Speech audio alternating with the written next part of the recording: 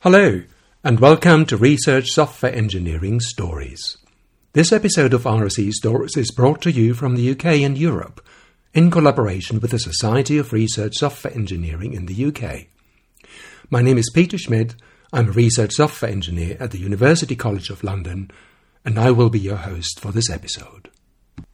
Today I have the pleasure of welcoming two guests, Neil Chihong and Simon Hetrick.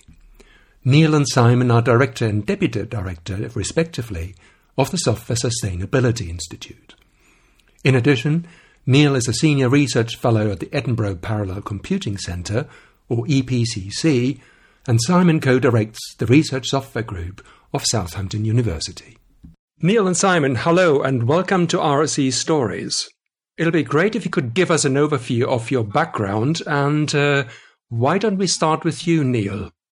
Hi, Peter. So my background is in computational physics. I started off doing an undergraduate master's degree at the University of Edinburgh there, and that involved different types of simulation work, eventually working on a project which involved simulation of high-energy physics. When I was doing my degree, I realized that I had become more interested in the software work than the physics itself. And so I moved on to work in a technology transfer center, again, based at the University of Edinburgh, where I was working a lot with different machine vision projects and doing image processing with companies as diverse as doing mushroom processing, trying to identify the different orientations of mushrooms going along a conveyor belt, to working with people who were trying to identify things in different sorts of medical images. So all of that led me on to having a desire to work more in larger open source projects that were developing scientific software and research software. And at the time, there was a program called the eScience program in the UK. This was in the 2000s, and it was funding a lot of work that brought together people from industry, people from computer science, and people from different domain sciences to work on projects that basically provided functionality for different types of applications. So it might be working on things like the engineering of jet engines or cancer treatment, or the projects that I ended up working on, which were mostly around bringing together lots of different data sources and databases. So in this period, I was working on technology that involved trying to understand how we worked with databases that were distributed, bringing them together in ways that we could run queries on them without necessarily moving all of the data to one place. We called it virtual data warehousing. But I think the thing that I most understood from doing this work was how much community engagement and community development was important in running open source projects. And that's where it's led me to just now as the founding director and principal investigator of the Software Sustainability Institute, is trying to ensure that all of the people who are developing research software in the UK today have the benefit of sharing the practices that I learned and the practices I'm still learning from the community about how we develop research software. Oh, that's great, Neil. Thank you very much. Simon, could you give us a little bit of your background?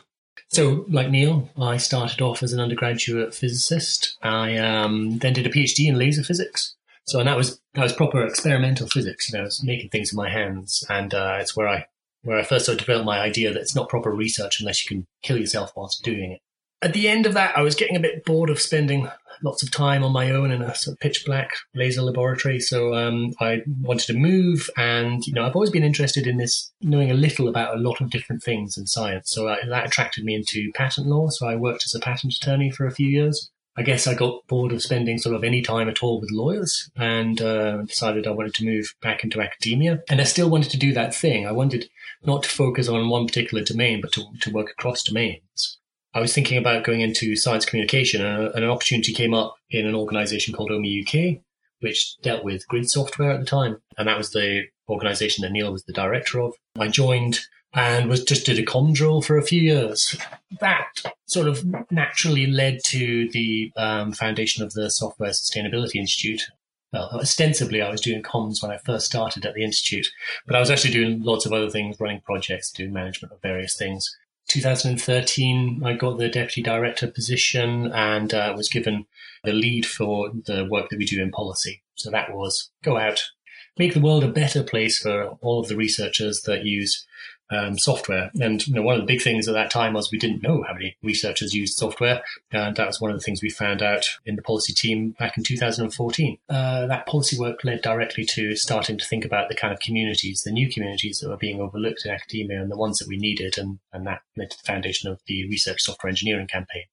Talking about the Software Sustainability Institute, could you describe what the Institute actually does and how it fits in with the world of research software engineering in general? The Institute's probably best summed up by its motto, which is better software, better research. It exists to improve research software practice in the UK and also worldwide. This involves both helping researchers who are using software understand things like what the limitations of software are, how to ensure that they're choosing the right software, and how to make sure that they are engaging with other people who are working on similar things and using the same software as them. But also, and this is where it fits in very much with research software engineering, helping researchers and research software engineers to develop the best software possible to help enable research. The Institute is involved in lots of different initiatives that can help researchers and research software engineers develop software. It started off when we, 10 years ago, set up the Institute. It started with a lot of consultancy work, working with individual groups to transfer skills, help them with things such as setting up revision control and testing frameworks, helping to optimize their codes, and helping to understand the best way of running projects. But as the Institute has developed and grown, we've realized that the best way of spreading practice is to not just be doing it all yourself, but helping other people to spread the same message, the same experiences and skills. Latterly, a lot of the work that the Institute does is around community engagement, helping communities of practice to understand the best way of supporting research software engineering themselves, and doing training, in particular in conjunction and collaboration with the Carpentries, who provide training on computational skills and data skills for researchers, to establish a large network of instructors who can help deliver training that is really kind of addressing the key challenges that you face as a researcher today trying to do modern research. Because I think, as Simon has mentioned in his introduction about the policy work he's done, one of the things that we've discovered at the Institute is how much modern research relies on software, and indeed how much researchers need to develop software in their own daily lives. That could be either as small scripts to help with their analysis, or larger applications and libraries that they can share with collaborators. As an institute, we intersect with the world of research software engineering in a number of ways, as well as being the people who helped bring about research software engineering into the world, and certainly as a term. We've also been making sure that we're the kind of backbone organization behind the research software engineering movement, trying to ensure that people hear about it, advocate for it, and share those practices that will help us all to achieve better software and better research. Thank you very much. Simon, do you want to add anything to it? So obviously there's a very direct connection between the Software Sustainability Institute and the Research Software Engineering campaign. But I think the strongest connection is the fact that we were given this really, really wide remit.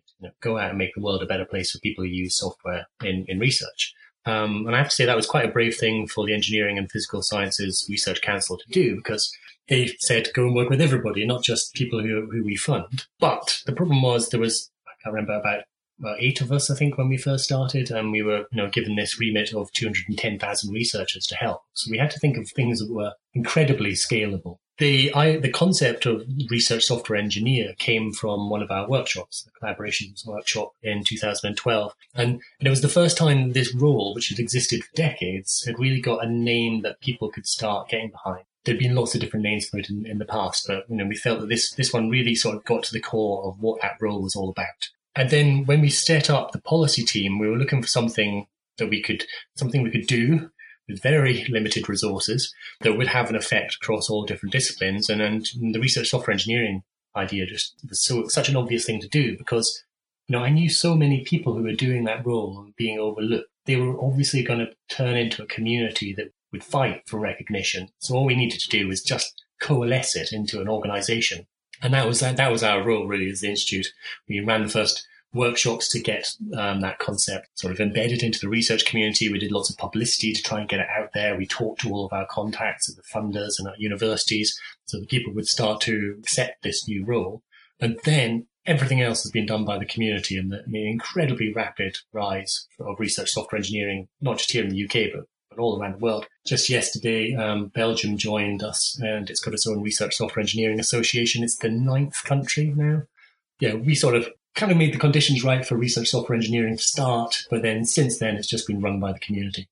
So what I take away from this, Simon and Neil, is that Software Sustainability Institute is really the backbone of research software engineering, which, after all, as you mentioned several times, is a relatively new role. So training, providing guidelines, providing advice is one of the key roles that you identified. So in the current climate with us being in lockdown, how has this changed where you're still able to provide guidelines, trainings and workshops? So, lockdown has changed everything for everybody and it's happened to everybody at the same time. So it's a really interesting time to try and run large communities across, a country, never mind a number of countries. Certainly as the Institute, we're still running our workshops and doing them all virtually. It requires a lot more organisation and a lot more sort of technical wizardry and input behind the scenes. The RSE community has been catching up with the new world that we're in. So the big thing that we run every year, the RSE conference, it just can't go ahead. Like 18 different countries coming to this. It's not going to happen at this time. So what we're trying to do is we're investing into other things that would be useful. So I'm not sure I'm allowed to announce exactly what it is, but there is a new scheme coming up where we're going to be trying to do something like a conference online, but spreading it over a large amount of time. So I think I'm allowed to say at least that much, but keep an eye on the Society of RSE and the Software Sustainability Institute Twitter accounts for news about that. All of the things that are happening behind the scenes are they're necessary but far from exciting meetings and all that sort of stuff. That's all going ahead quite well, just virtually. I think we're in a very lucky situation that anybody who works in software is kind of quite suitable to working from home. So that's going rather well. I think one of the other things that COVID-19 pandemic has really highlighted is that different groups are affected by it in different ways. So as Simon says, when we've been running events, we've had to shift them to be virtual events, online events. And I think what that's taught us is that as well as the fact that we can do our work as RSEs online very effectively, we're having to juggle a number of other things that maybe highlight some of the differences in the way that we can do our jobs. So, for instance, the speed of your broadband connection at home has suddenly become very important, as has the ability to focus. And I think that's something that a lot of us have been losing the ability to do as we've been in lockdown. Research software engineering is often a job where you need to be able to dedicate time to the problem, and if you are getting interrupted, it's much harder to do that role.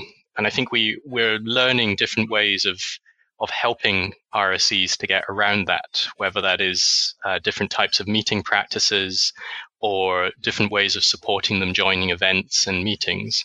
I think the other thing that I've noticed when we've been in lockdown, which I don't think I would have known without this crisis happening, is really around how much you benefit from sharing and collaboration. And we've been seeing some really excellent things happening in the research software engineering community, where groups that had not previously collaborated before have come together through different initiatives. There's the RAMP initiative that's being run by the Royal Society as one example, to work openly with different groups to help support things like modeling, understanding transmission rates, understanding how we might improve the way that we look for different vaccines and cures. So actually coming together in adversity has been a really key part of, I think, what the research software engineering community have done during this crisis. And that's been really great to see. I think it's a very nice segue into my next question, or the follow-up, really, because yes, there is, of course, a way in which the way we work individually as research software engineers has changed, but also the way that we are being viewed. And you mentioned already the modeling, and in fact, the last interview I did with Richard Fitzjohn from Imperial College was about modeling diseases, infectious diseases such as coronavirus. And some of the code actually found its way into the public eye. And do you think that this has changed the way that research software engineers are being viewed by researchers, research institutions, and the public? And if it has changed, what do you think it has changed? Has it changed for the better? Has it changed in the sense that people are more aware of it? I think there's no real evidence to show that researchers themselves are starting to see software or research software engineers any differently. I think it's more based on our kind of hopes and aspirations, based on some of the scrutiny and the rightful scrutiny of code that's happening at the moment, and some of the arguments about whether the importance of software and the fact that really large, incredibly important economic decisions are being made on the back of some of the modeling software. So what I would hope would happen would be that policymakers and researchers see how important software is. This one aspect of software has been thrust into the limelight, and that will make them think, well, actually, a lot of the research that I produce is based on software. So this is the right time for me to start worrying about the reliability and reproducibility and the transparency and openness of my software. And because I don't know as much about these subjects as, say, a research software engineer would, it's time to get some advice from a research software engineer or start to employ one, either directly or through an RSE group. These sort of things rarely happen in the sort of perfect world that you want. What could happen is just we see an awful lot of flurry and an awful lot of criticism of software, and then people just forget straight away. I hope that won't happen, but researchers have many other things to worry about, and trying to thrust something like software, which sometimes can feel like a peripheral concern, can be very difficult. But I think this is our best chance yet for really pushing software and the importance of software up the agenda, and I really hope that will hit home. Neil, what is your take on this?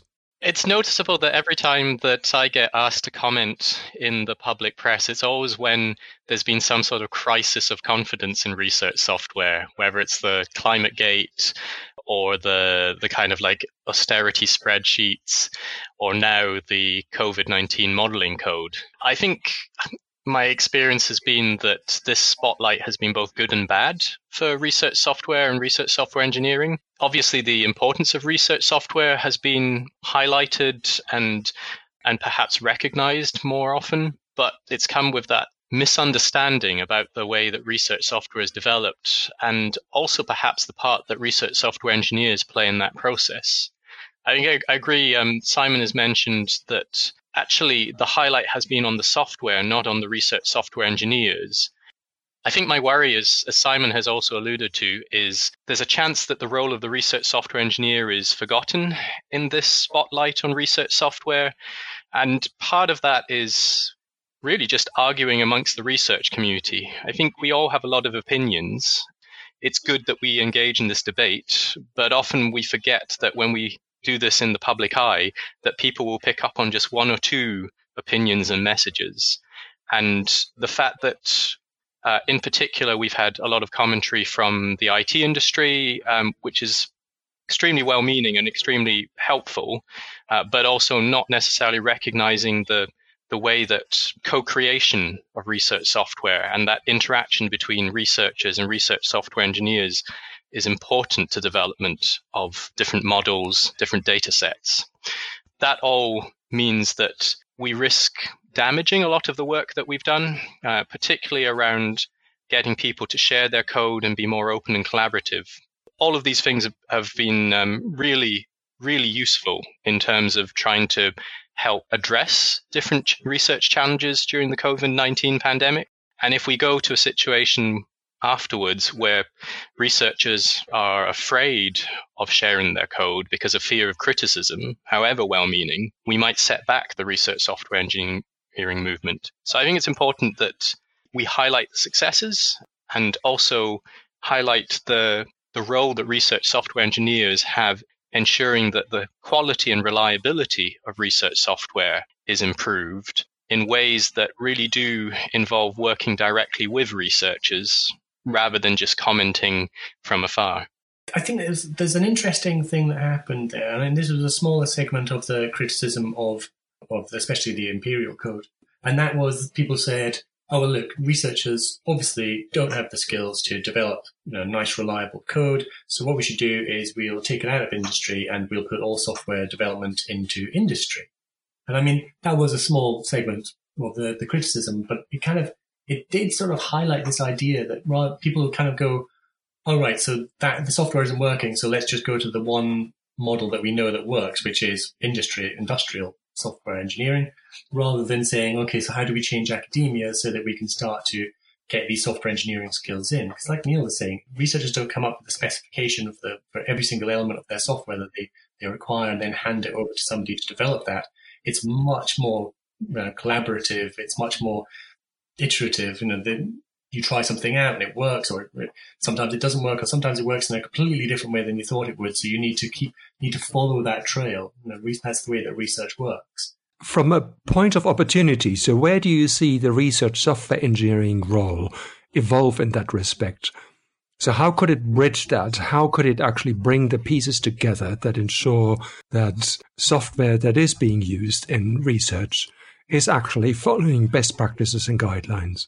I mean, I think that's just the direct application of research software engineering. I mean, that's what research software engineers do. So they collaborate with researchers. They understand the work that they need done, but they are also suggesting things that could be done to improve the research or to expand its scope or its direction. And then they bring these software engineering practices in. Some of them, sometimes there's a reticence on the researcher's side because they can't see the direct benefit of some of the practices, and it seems like time sink. But the role of the research software engineer is to explain why these software engineering practices will help, maybe not directly, but very much so in the future. So I think the research software engineer is absolutely that bridge between those domains of software engineering and research.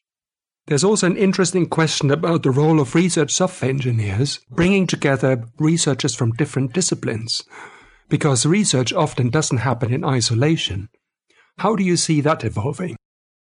I think one of the things that I've discovered from working on quite a few interdisciplinary projects is that the diversity of the team that's working on the research really matters. One of the things that's been really great seeing in the last few years is that with the introduction of research software engineers into a research project, we're starting to see that diversity and broadening of roles that allow different perspectives to be identified and to be made as part of a broader team. And I think in particular, research software engineers have a role that they can play in terms of helping to act as both bridges between different disciplines and also as interpreters, partly because the role of the research software engineer in the project is often the one of the integrator, the person that needs to kind of facilitate the understanding of the research and the requirements for the research across the different people involved and understand how to bring this all together. So I think the thing that we'll see happening with research software engineers working on these interdisciplinary projects is an evolving role. It's not just going to be about the software development and the design and architecture of the software. I think a key way in which the role of an RSE on these projects, these interdisciplinary projects, will evolve is that they'll need to become more of a product manager as well as being the person involved in the software development and the technical design and architecture. This is something that I've done on previous projects, and it does require a slightly different skill set, being able to engage and support the different researchers who are driving forward the functionality, but also understanding the broader community of users and collaborators and responding to feedback, criticism, and even feature requests and bug reports. So the role of an RSE in bridging interdisciplinary work will really be acting as an interpreter between different disciplines and different researchers, and sometimes also acting as an arbitrator to make sure that projects are delivering software that's usable by other collaborators.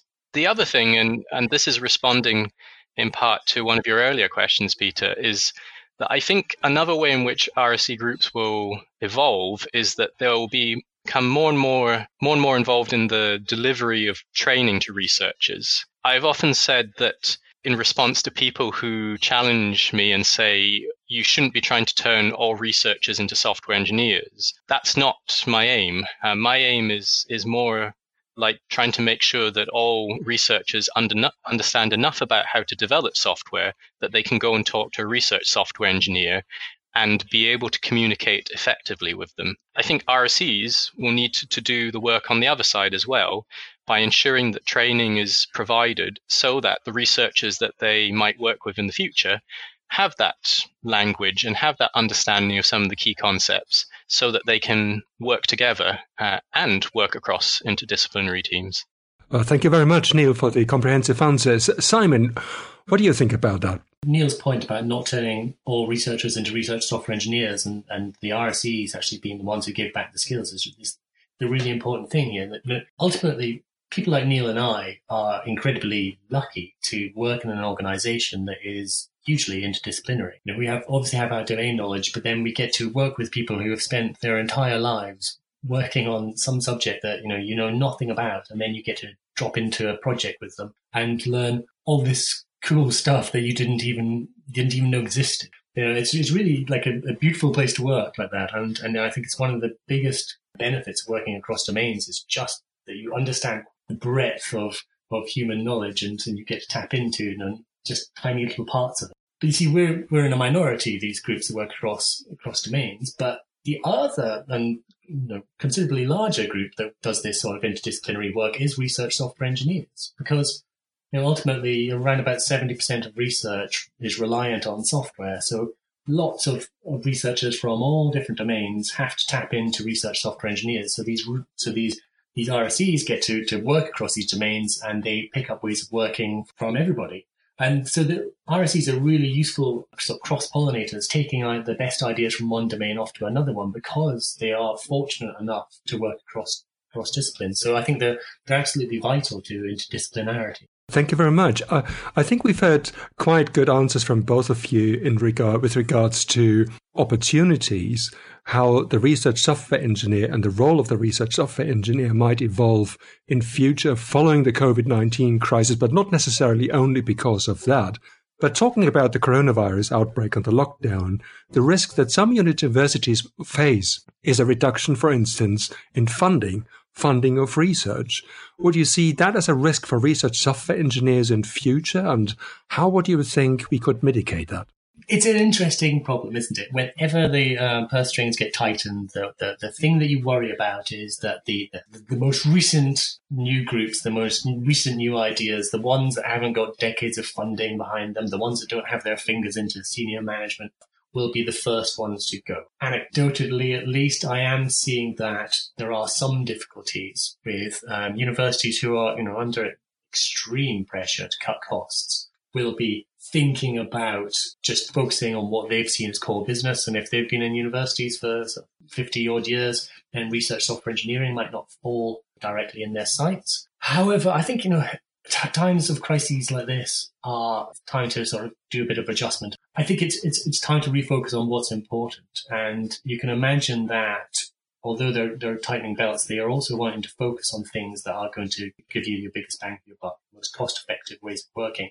And it's not cost effective for a researcher to start hiring PhD students and postdocs to learn software engineering from scratch and hopefully get to a point where they're good enough at it before they leave the university and move on to another university to produce some software for them. So it's really, I'd hope it might be an opportunity for some sort of Keynesian focus and investment in research software engineering to bring the overall costs of running a university down. I sincerely hope that will happen.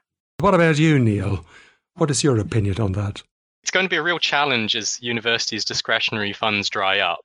I think initiatives like the recently announced new RSE fellowship will help. I think the problem is that if universities aren't willing to support research software engineering groups, there's going to be a divide between the institutions who have research software engineering groups and those who don't. And this will have a knock-on effect that is broader than just the risk for research software engineers in the future in this post-pandemic tightening of belts. It's going to have an impact on the researchers that they work with as well, because it's going to impact on activities such as training. It's going to impact on the ability of universities to effectively do things to do with research software and research data management. And as Simon has said, because so much of research depends on software, the thing that this will lead to is universities being unable to support the basic research that they are doing themselves. And that would be a really big issue, particularly for the universities who maybe previously have had very small research software engineering groups, where all of a sudden, if these dry up, what we'll end up with is researchers who are in a second tier of universities. And given all of the work that's been done so far to encourage universities to invest in research software engineering groups, I think that would be a devastating circumstance. Really, I think the key thing that we've got to be doing is persuading researchers themselves to be advocating for why investment by universities in research software engineering isn't something which is a sunk cost. It's something which is an investment to enable them to be more fruitful in their research. So thanks very much for this summary. I would like to end the questions for this podcast. We're coming to the end of the show now with a question. So I joined UCL quite recently from the private sector. So if I were to start a career in software engineering, in research software engineering, what pieces of advice would you give me? So I think the first thing would be to make sure that you're tied into the community, because the absolute defining strength of the research software engineering campaign and community has been just the people that are within it. It's a really friendly, welcoming, helpful, collaborative, wonderful society. So there's various ways you can do that. You can join up to Slack. You can get in touch with an RSE or an RSE lead, because most of them will be more than happy to give you some time and tell you about the ups and downs of the RSE profession. But ultimately, I'll have to push this one, I'm afraid. You should also join the Society of Research Software Engineering, or if you're in a different country, your local RSE association, because it's really at that stage, you're starting to add to the weight of numbers that makes life better for all RSCs. And if you want a career in research software engineering, you need to do that. Thank you very much, Simon. Neil? I would also endorse joining the Society of Research Software Engineering, being part of that larger community and learning from your peers. But I think I'd also say that one of the best things you can do to start a career in research software engineering is to find out about different open source projects in the area that you've come from or want to work in, and understand how they work and contribute back to them. Because I think in a lot of cases, the best way of showing that you can be a good research software engineer is showing that you understand the way that research software is being developed, and in particular, how successful research software is being developed. And there are so many great projects. If you're still a student, you might want to look at things like Google Summer of Code, where a lot of research software projects advertise for people to do internships. But the brilliant thing about open source is that anyone can contribute at any time. There are no barriers apart from your ability to find some time to do it. So that's my big tip, is find a project that excites you and do something with it. Okay, thank you very much, Simon and Neil. We're now coming to the end of the podcast, and there are 2 questions that Vanessa and I like to ask at the end of each session, and I hope you're up for it. Yeah. Yes. So let's imagine a point far ahead into the future, Neil and Simon. If you were to look back to your professional life, what would a successful career as research software engineer look to you? So for me, I think I've actually, I don't need to look far ahead into the future. I think I can just look at the present and see what's happened in my career. And the thing for me is seeing how much the community has changed and the practices have changed. So I think I'm having a successful career as a research software engineer because I mentioned at the start of this podcast that I started off as a computational physicist working on software for high energy physics experiments. And recently I got invited back to speak at one of the conferences in this area.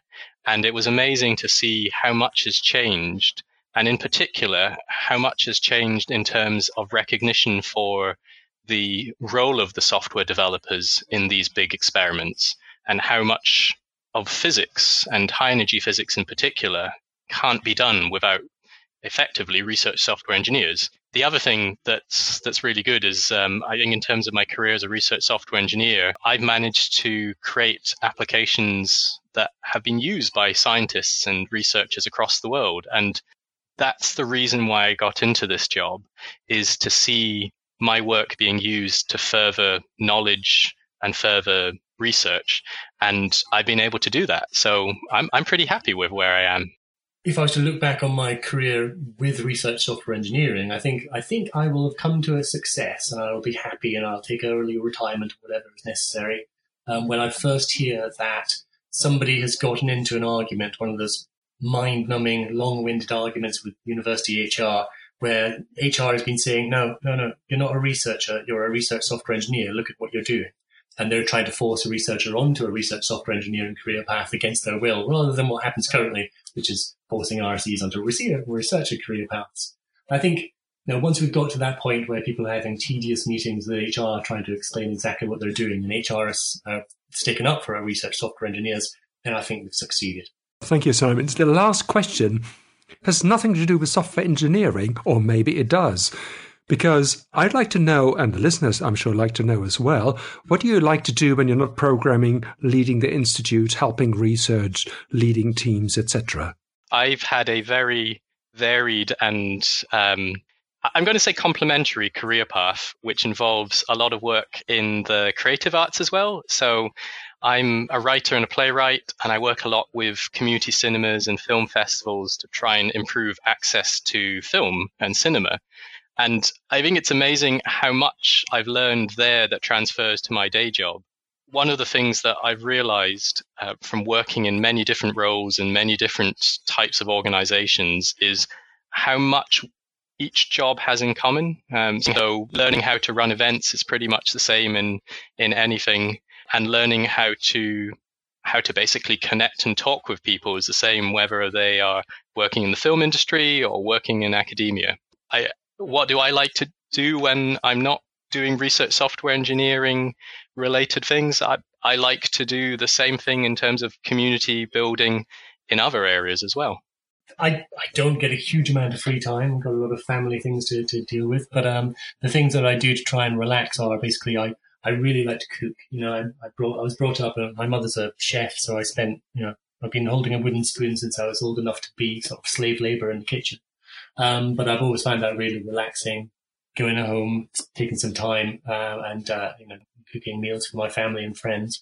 But aside from that, I have a list of pastimes that I no longer get time for. I used to love to go fishing, go down to the beach and spend a couple of hours down there staring into the water and clearing my brain. But unfortunately, I don't do that nearly enough nowadays. Well, thank you very much, Simon and Neil. I certainly can relate to the community building, and I can relate to the cooking. And maybe you need to share some recipes, Simon. We have it on the Software Sustainability Institute Slack. We have a recipes channel. Well, there you go. That's all I need. Well, thank you so much, Neil and Simon, for coming to the show today. There was such a great pleasure talking to you. It was very exciting. And I think we covered a lot of exciting areas. Thank you, Peter. Thank you. Thank you so much for listening. We hope you enjoyed the show, and we would like to see you again in future. If you like this episode, it'll be great if you could leave a review wherever you download your podcasts from. And with that, goodbye.